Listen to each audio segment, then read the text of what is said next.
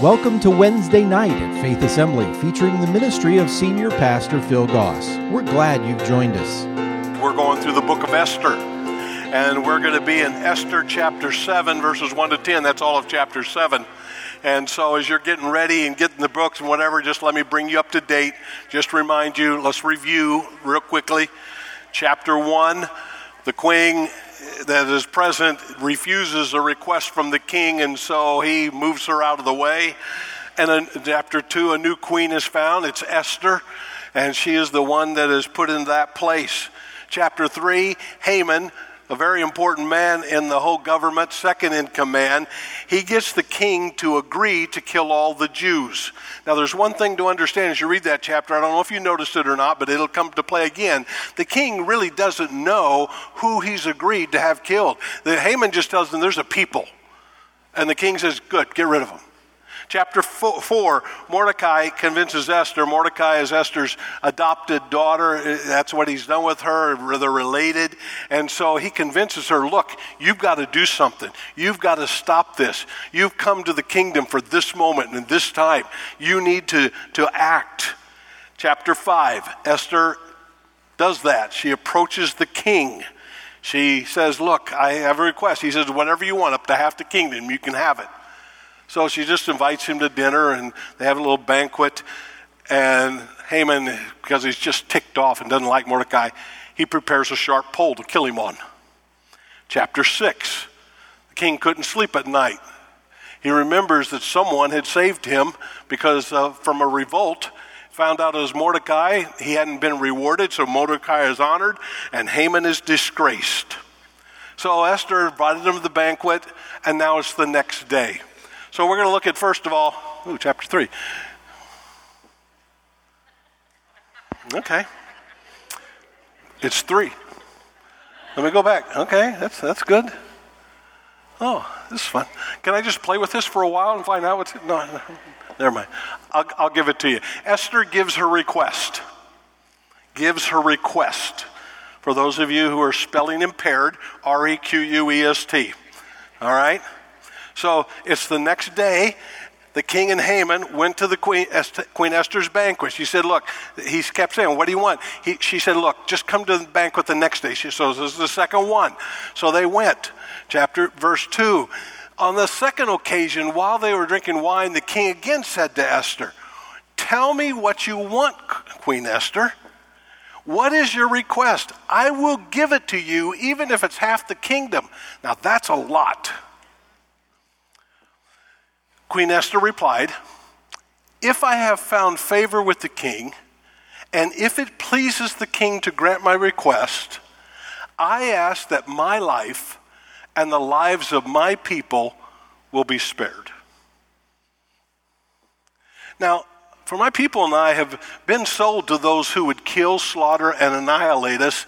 If we had merely been sold as slaves, and if that was all that we were dealing with here, I wouldn't even bring this to you. I'd just remain quiet, and that'd just be a trivial matter to warrant disturbing the king. So notice how Esther postpones her request. Notice that she's had an opportunity the day before, but said, something's not right here. Now, because she waited, what happened that night? That night, the king couldn't sleep, remember? And that night, he recognized there was someone who he hadn't rewarded. And God had a chance to soften the heart of the king, so to speak. And God had a chance to move. And so she could have given up, but she waited and allowed God more time to work. And Mordecai is given great answer. Notice she speaks with respect, if it please the king. I wouldn't ask for much. We'll see how this goes. Wouldn't ask for much. It's not a minor issue. This is a big issue because I'm involved. So 2 things we can learn from this. Number 1, God's timing is critical. God's timing is critical. In other words, she could have done this the day before, but she waits for the right moment. You and I, when it comes to God working, are usually in a big hurry, aren't we? We want things to happen now. But you notice and study the Old Testament, God made promises to people. He always kept his promise, but he didn't always do it immediately, did he? David, you're anointed king. Now let's all chase you around for a while, and after we've been some years, we'll get you there. Moses, you're going to set my people go. About 40 years, Moses. Abraham, you're going to be a father of a great nation. It's going to be a while. We don't like that, do we? But let me tell you something, and I'm sure we've all experienced it. When you get in a hurry, you miss God. And you and I have to learn to be sensitive to God's timing. Knowing what God wants is one thing. Knowing when he wants it is something else. And many times he tells us what he wants, and we think, okay, it's going to happen now. No, it's later. And so I just have to accept Esther understood this, the critical part of the timing of God. And that means that you have to be comfortable in times of silence. Because as Saul is chasing King David, even though King David has been anointed king, David's still crying out to God, God, where are you? God, what's going on? And have you ever had those moments in your life when you feel like God's going to do this, but nothing's happening? And God, come on, let's go. Where are you? Why aren't you doing this? And we get impatient. We act impulsively. We think God's forgotten us. But God is still working. And you will find times throughout Scripture, especially in the Old Testament, when, the word of the Lord was rare, it says. God was still doing things. And so sometimes you just have to be quiet. God has spoken to you. You hold it close. You keep it there and understand he will take care of it. Esther banked on that. And so she said, okay, now's the moment, King, I'm going to tell you. Next, Haman's plot is revealed. His plot is revealed. So she said, hey, these people are getting ready to kill me, kill my people. Verse 5. Who would do such a thing? The king demanded. Who in the world would kill you, and who would kill these people? Who would be so presumptuous as to touch you? Esther, you're saying somebody's trying to kill you? Who would do that? And Esther replied, this wicked Haman is our adversary and our enemy. And Haman grew pale with fright before the king and the queen. Yeah, that would kind of put you on edge, wouldn't it? And so it's revealed of who he is. She's not aware that the king doesn't know. The king didn't know he signed for all the Jews. The king didn't even know at the time that Esther was a Jew. And now suddenly it's all out. Now suddenly whole new revelation. And so she came to that place where here it is. Who's going to do this? Well, it's him. The king's kind of shocked. How could you do that? How could you think about doing that? And so Haman knows, all right, be careful. So what do we learn from that? Be constantly aware of your enemies. Now, let me just tell you something. If you're a Christian, you have enemies. They're usually not the enemies you think. You think it's the people that are just rubbing you the wrong way. Here's what Scripture says. Psalm 139. Oh God, if only you would destroy the wicked. Get out of my life, you murderers. They blaspheme you. Your enemies misuse your name. Oh Lord, shouldn't I hate those who hate you? Shouldn't I despise those who oppose you? Yes, I hate them with total hatred, for your enemies are my enemies. God, if they're against you, oh, but my neighbor's a good person. Oh, but the person I work with is just wonderful. Oh, they're just good people. If they don't know God, they're not for God. Now, that doesn't mean you got to go out and slaughter your enemies. It just means what I say, be aware that sometimes they're good people. They'll do good things. Be aware. Their motives are not your motives. Their ways are not God's ways. Oh, everybody loves me. They may, but not all are for you. Search me, O God.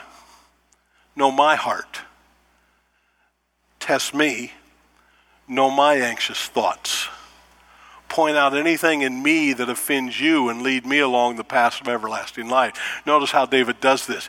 God, the people that hate you, they're my enemies too. But God, before we get too far down the road here, would you search me? Would you help me to be the person I want to be, you think I am? And I wanted to live the life that's there. And I just have to be aware that there are people in this world who are against the things of God. And if you choose to serve God, they're going to be against you. And many times you don't need to do anything about it. You just need to know it and don't get thrown off kilter because they go against you. They're not going to understand your ways. They're not going to understand your thinking. Well, why can't you do this? Why won't you do this? And they just, what's going on? Because you behave differently and act differently and talk differently, they question you. And so you just need to be aware. The other thing you need to understand is what you're trying to cover up, God will expose. Nothing is hidden from God. And eventually it will come out. Well, I know a person who did something and they covered up and they got by with it all their life. Okay, here's what I know. One day they're going to stand before God and it's going to be exposed. God keeps great records and God is just.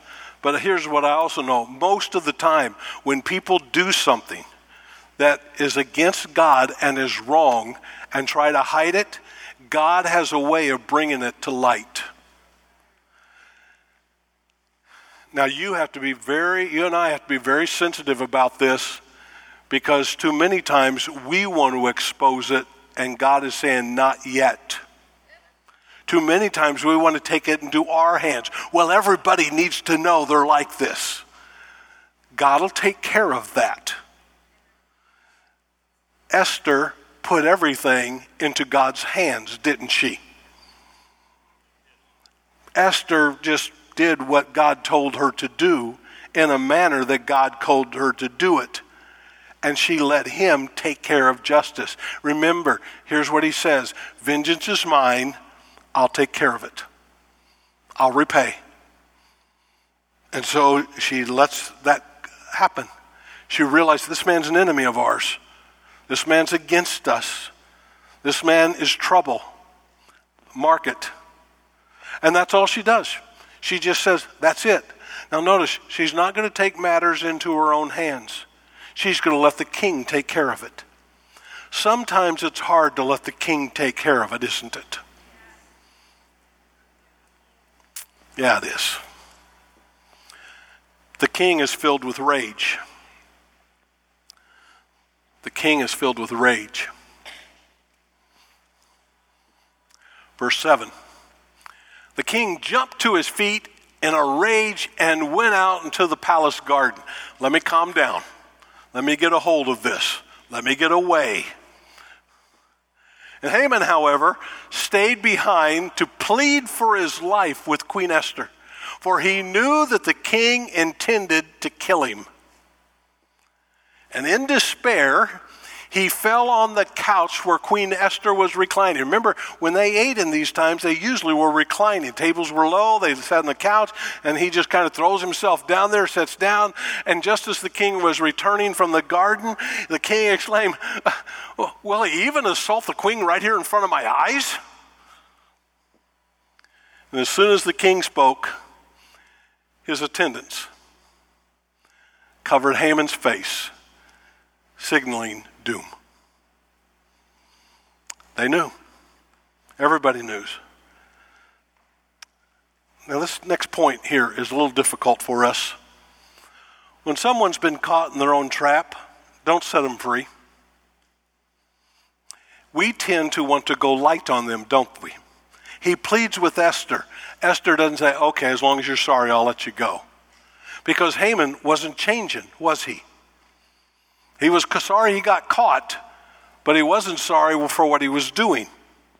And sometimes what needs to happen is when somebody does something, you need to allow them to suffer the consequences of it.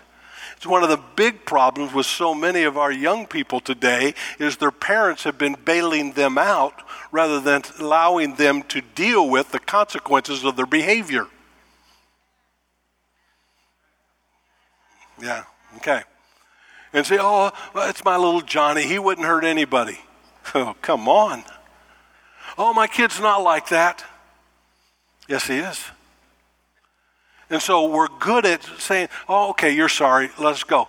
Many times what needs to happen is people need to suffer the consequences of their choices.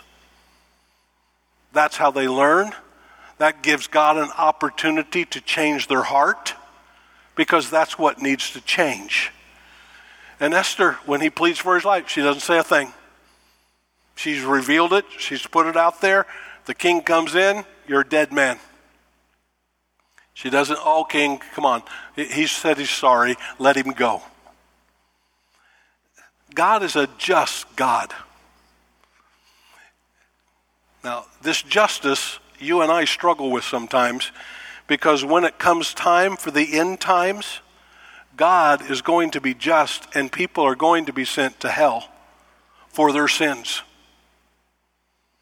That's going to say, oh, God, that's unfair. No, everybody had an opportunity, didn't they? Everybody had a choice, didn't they? God lets them suffer the consequences of their choices. By the same token, when you make a right choice, you get to suffer the consequences of that, which is a great thing to suffer. And so I have to understand where there's justice here that sometimes, yes, people should say they're sorry. Yes, you hope there's a change of heart. But sometimes, the kid says, I did it. Well, I'm glad you told me the truth, but you're still going to get a whooping.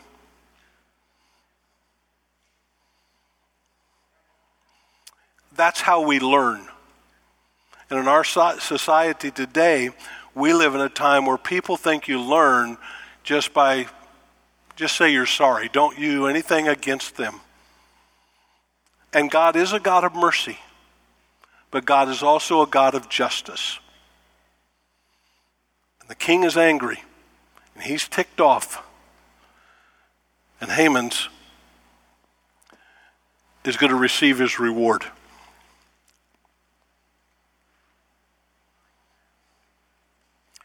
Haman receives his reward. Verse 9.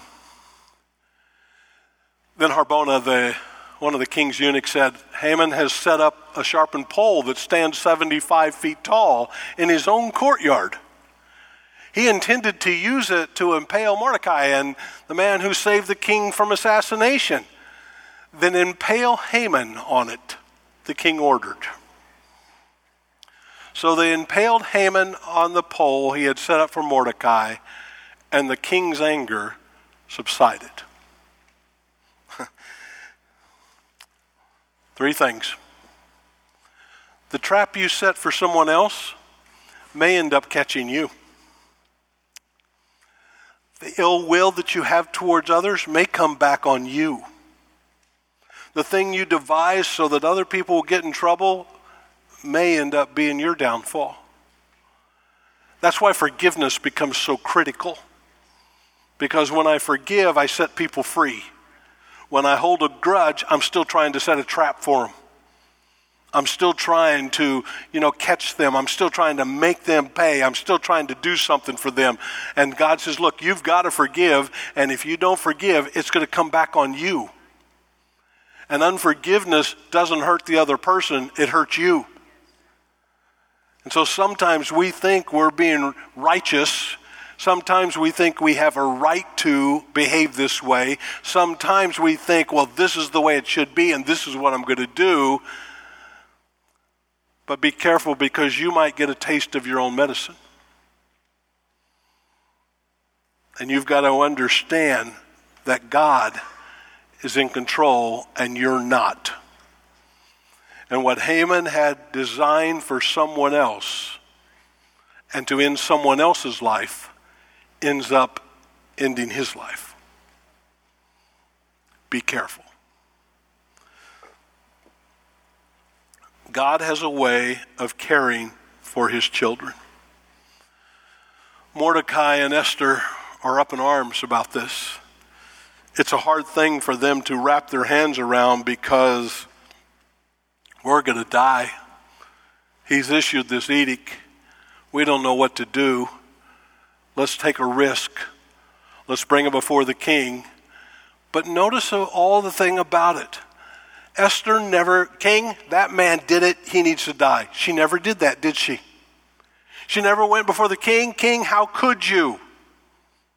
She just said, king, there's someone that's out to kill me. Who is it? It's him. That's it. King, I wouldn't even bring this before you if it wasn't such an urgent issue, and you've asked me, and here's the deal. And how calm she was on the outside. I don't know if she was that calm on the inside or not. But she allowed God to take care of her because God always cares for his kids. He's never failed me yet. And God has a way of taking care of us. We just have to trust him, don't we? We just have to know he cares. And Jesus said it. He said, cast all your cares on me because I care for you. And sometimes in life it's hard to remind ourselves that God cares about what we're going through. That God cares about what's going on. And if it's a concern to you, it's a concern to God. And God has a way of caring for his kids. And that's a great reminder for us. God cares. Nobody cares. Yes, they do. God does. Finally, God is always working when there's a crisis. I don't know what you may be going through tonight. I don't know what you may be facing. I don't know what you're dealing with, but here's one thing I know. God's working. God's at work. He hasn't forgotten you. He's not putting you on hold. He's at work. Why? I'm not hearing anything. He's at work. Well, it feels like he doesn't care. He's at work. Well, things seem to be getting worse. He's at work. Well, I just don't see how this can work out. He's at work. That no matter what you're going through, God is working. And he's working everything out for what? Our good. And he's working all things out in a perfect way. Because God's ways are better than mine. And so I have to remind myself, here's what I know. You know what? God cares about what I'm going through, and he's working for me. And I may not feel good right now about stuff, and I may be going through a hard time, and things might seem like they're never going to get turned around, and it may seem like it's been forever, but God's still in control, and God hasn't forgotten me, and God is always working in our crisis. In this whole book, God's been at work, hasn't he? He's been at work, and he's still at work today. He is faithful. So whatever you're facing tonight, great news. God knows. Trust him. He cares. And he is at work. And you can count on it. You can count on it. Thank you for joining us for tonight's service. If you would like to talk with someone about what you've heard, please visit our website at faith.ag or call us at 239-543-2700. If you're in the Fort Myers area and don't already have a church home, you're invited to join us for Wednesday nights at 7 p.m. We also gather on Sunday mornings at 8:15 and 10:45 a.m. Faith Assembly is located at 7101 Bayshore Road. Join us again next time for Wednesday night at Faith Assembly. Faith Assembly's Wednesday Night is a production of Faith Assembly Media Tech, North Fort Myers, Florida.